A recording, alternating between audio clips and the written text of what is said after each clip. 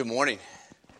It is great to be together this morning. I want to start out by taking a little bit of a look forward.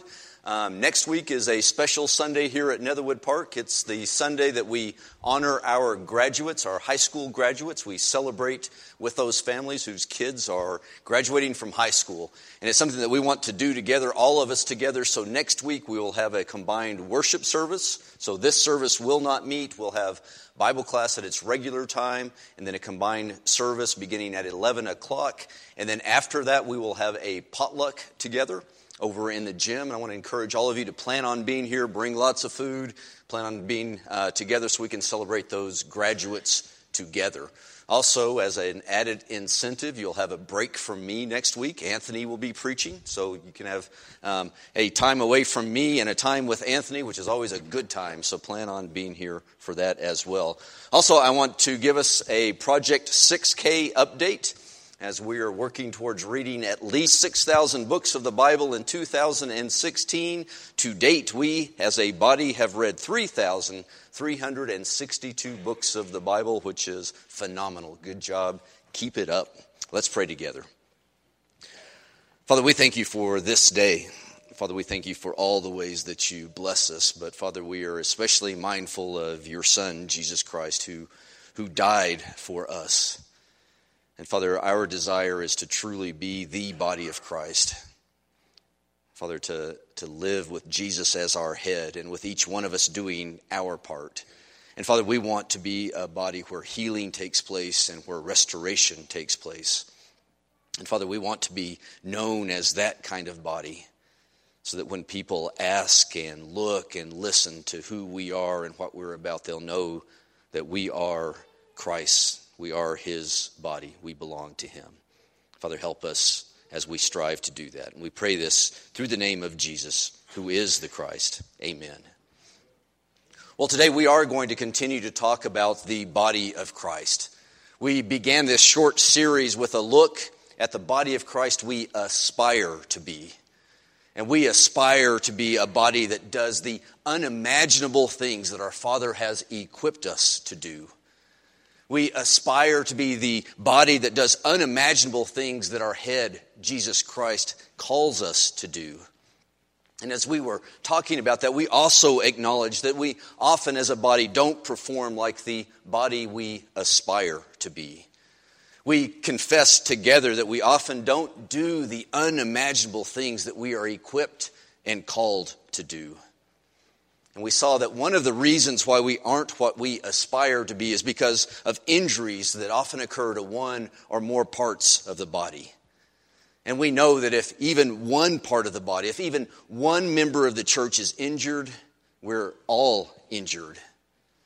And we know that if one part of the body suffers, we know that we all suffer. But we don't aspire to be a body that just suffers together. We also aspire to be a body that heals together.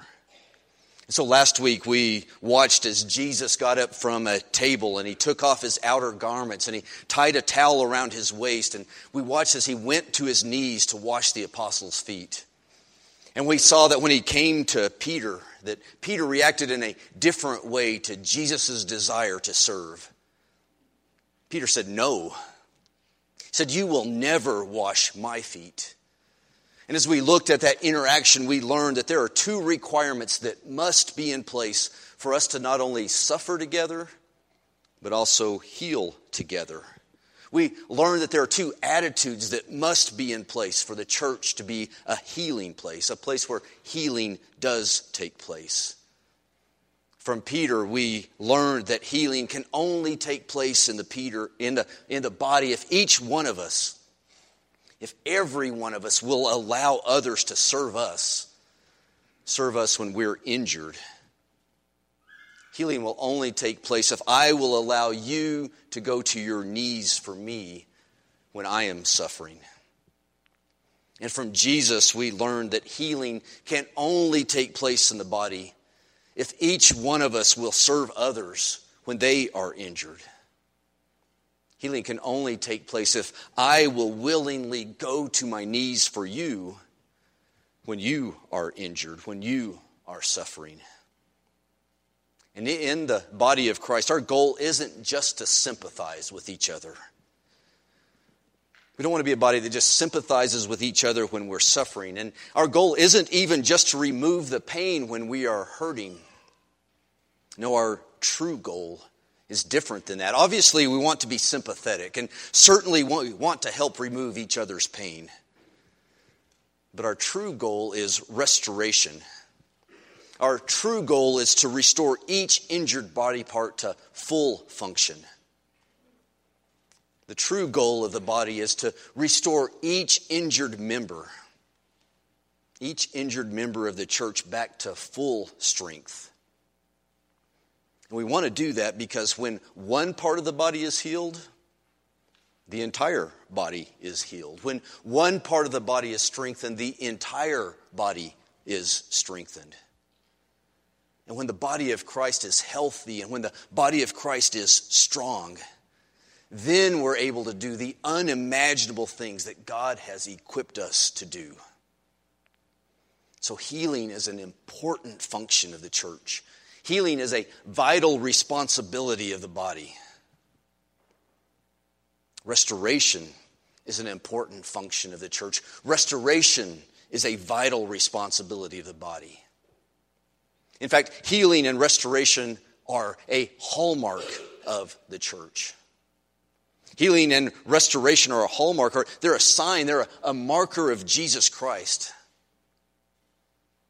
A marker and a sure sign of his body, the church.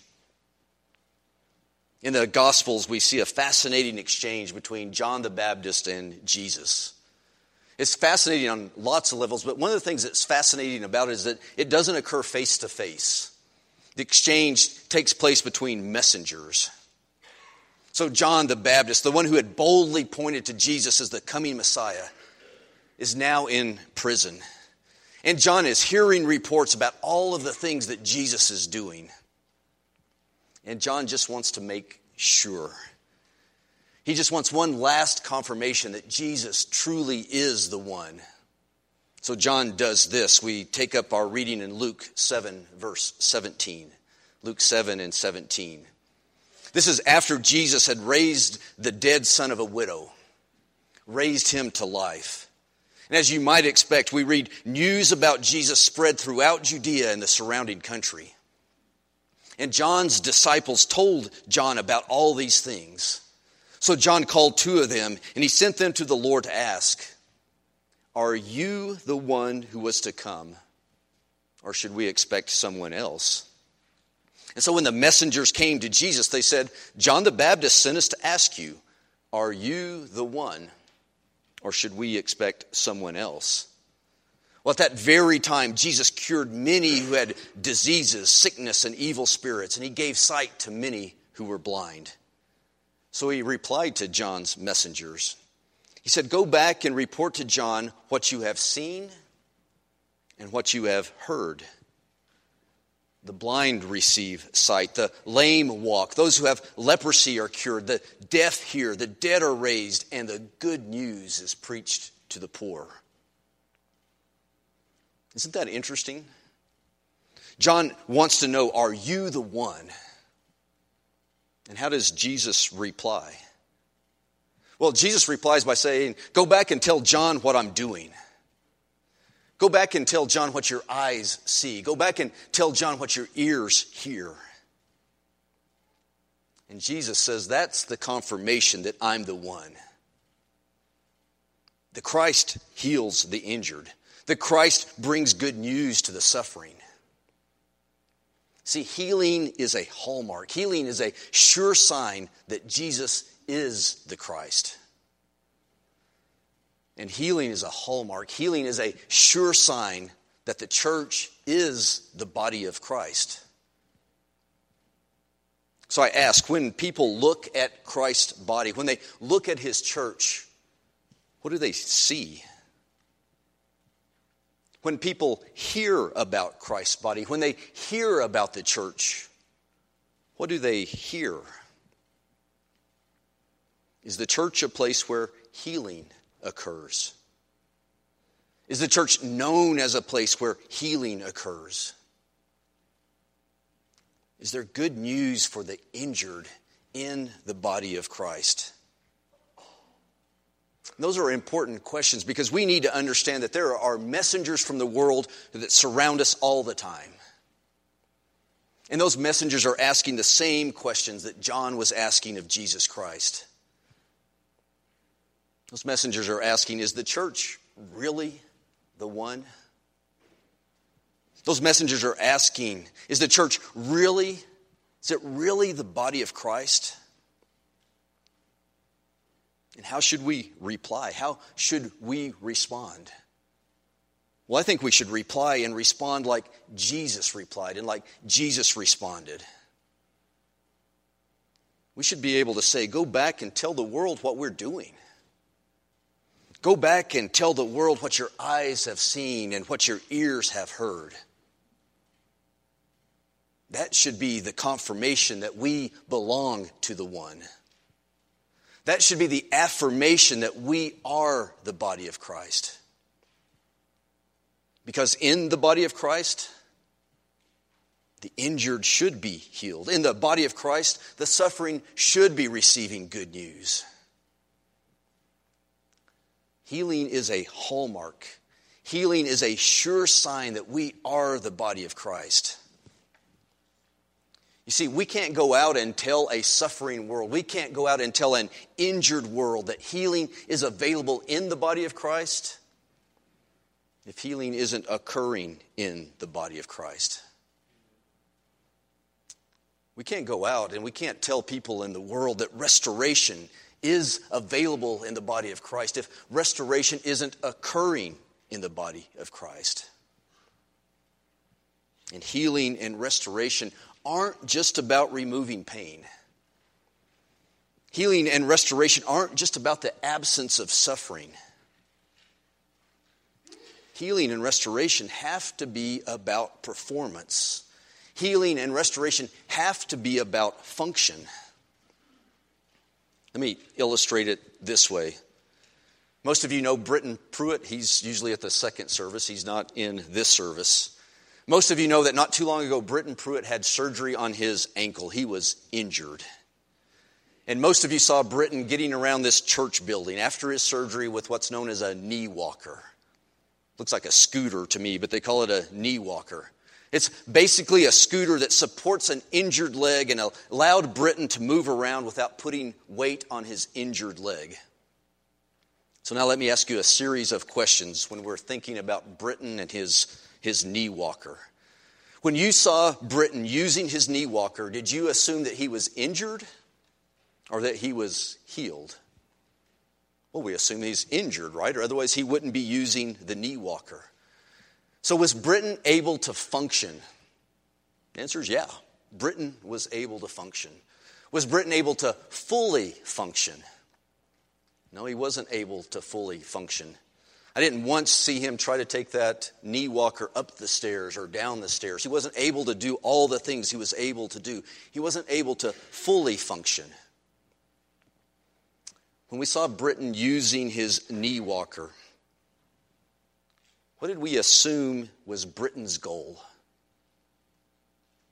Well, we assume his goal was to rehabilitate, to restore that leg to full function.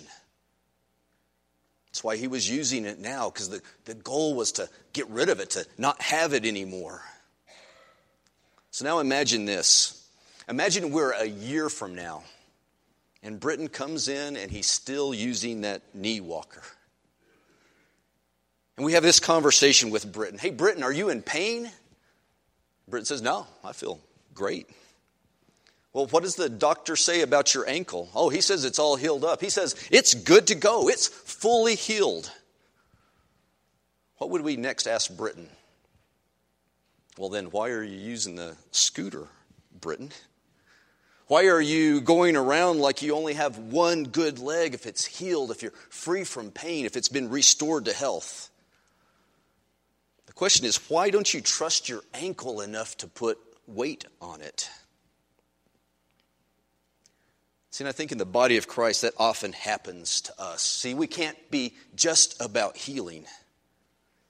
We also have to be about restoration. We have to be a place where we, the the body of Christ, where we, the members of the church, aren't just being healed, but we're being restored to our full function. For the body of Christ to function like it has been equipped to function, the healed members of the body have to be healed and restored to their function in the church. We have to get rid of the knee walkers. We have to get rid of the crutches. And I'm telling you, that's often not easy for us to do. And it's often not easy for us to do because restored function of an individual member requires restored trust. Restored trust in an individual member. See, for a body part to be restored again, for a part of the church to be restored again, the rest of the body has to trust it again. So restored function requires restored trust by the rest of us. Most of us are very familiar with those heartbreaking scenes that occurred in the last hours of Jesus' life. And for most of us, one of the most devastating images from those hours is watching Peter deny Jesus once, and then twice, and then a third time as the rooster crows. And we know that those denials left Peter injured. They left him suffering. They left him damaged. And it would have been really easy for the rest of the apostles and for all of the disciples. It would have been understandable for the rest of the body to leave Peter that way.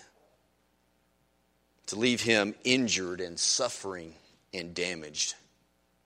I mean, after all, how could he possibly be trusted again? How could they know that Peter wouldn't deny Jesus again? How could they know that Peter wouldn't let the body down once he was put under pressure again? Maybe it would be better just to put Peter on a scooter. Maybe it would be better to just limp along without Peter. But Jesus had very different plans for his body. He had bigger plans for his church. He had unimaginable plans for his church and for injured Peter. And for Jesus' church to function the way it was intended to function, Peter had to be able to function like he was intended to function. So what did Jesus do? Well, after he was resurrected, he not only healed Peter, he trusted Peter. And because he trusted Peter, he restored Peter. You'll remember the interchange that Jesus had with Peter. He said, "Peter, do you love me more than these?" And Peter said, "Yes, Lord, you know that I love you." And Jesus said, "Feed my lambs." And then a second time, Jesus said, "Peter, do you truly love me?" And Peter said, "Yes, Lord, you know that I love you." Jesus said, "Take care of my sheep." And then a third time, Jesus said, "Peter, do you love me?" Peter said, "Lord, you know all things. You know that I love you." And Jesus said, "Feed my sheep." So Peter wasn't just healed, Peter was restored. And when Pentecost came, when the church was established, Peter wasn't off to the side riding on a scooter. And the body of Christ wasn't just limping along. No, Peter was up front. Peter was central. Peter was able to bear the weight of the body of Christ because he had been healed and he had been restored. Peter was able to feed Jesus' sheep because he had not only been healed, he had been restored to full function. So when we as a body, when we as a church, when we individually are wondering whether we can ever again trust a body part, when we're wondering whether we can ever again trust a member of the church who has failed, who has let us down, we need to remember Peter. Failed Peter, suffering Peter, damaged Peter, injured Peter. But after he interacted with Jesus, he was healed Peter. He was restored Peter. He was trusted Peter. See, to restore, we must have trust. We must have absolute trust. Not absolute trust in each individual member, because people who have failed us in the past may fail us again in the future. But we're to have absolute trust in God. Why are we able to trust each other? Well, we're able to trust each other because we have an absolutely trustworthy God. We trust in each other because we trust our God. We trust our God's ability to fully restore. We trust each other because our God is absolutely trustworthy. I think King David understood God's ability to heal and restore better than most. Listen to what he understood about our God. We opened our time reading Psalm 23:1, where David said, "The Lord is my shepherd. I shall not be in want. He makes me lie down in green pastures. He leads me beside quiet waters. He restores my soul. He guides me in paths of righteousness for his name's sake. And even though I walk through the valley of death, I will fear no evil, for you are with me. Your rod and your staff, they comfort me." David understood that God is the healer and God is the restorer. He leads, he restores, he guides, he comforts. In Psalm 28, verse 6, we read, "Praise be to the Lord, for he has heard my cry for mercy. The Lord is my strength and my shield. My heart trusts in him, and I am helped. My heart leaps for you, and I will give thanks to him in song." See, David understood that God is the healer and God is the restorer. He hears and he heals. Then in Psalm 34:17 we read this, "The righteous cry out, and the Lord hears them. He delivers them from all their troubles. The Lord is close to the brokenhearted, and he saves those who are crushed in spirit." David understood that God is the healer and God is the restorer. He hears, he delivers, he saves, he protects, he redeems. So how do we respond to a God like that? How do we respond to a God who is the healer and who is the restorer? More specifically, how should we respond when we're the injured ones? How should we respond now that we are healed and now that we are restored? How do we respond when we've been injured and we know that God has healed and restored us? And also, how should we, as the body of Christ, how should we respond when other parts of the body, other members of our church have been healed and restored by God? Well, for answers to that, let's listen to two more healing stories. The first healing story is out of Luke chapter 17, verse 11. "Now on his way to Jerusalem, Jesus traveled along the border between Samaria and Galilee.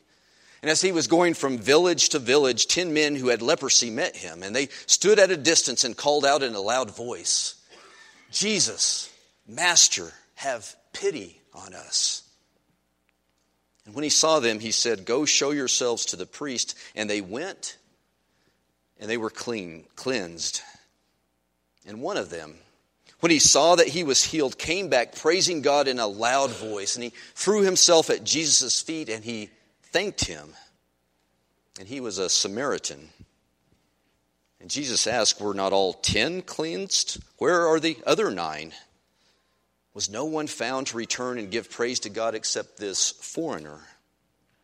Then he said to him, 'Rise and go. Your faith has made you well.'" Now for the second healing story, Luke chapter 18, verse 35. This is the one that was read before. "As Jesus approaches Jericho, a blind man was sitting by the roadside and he was begging.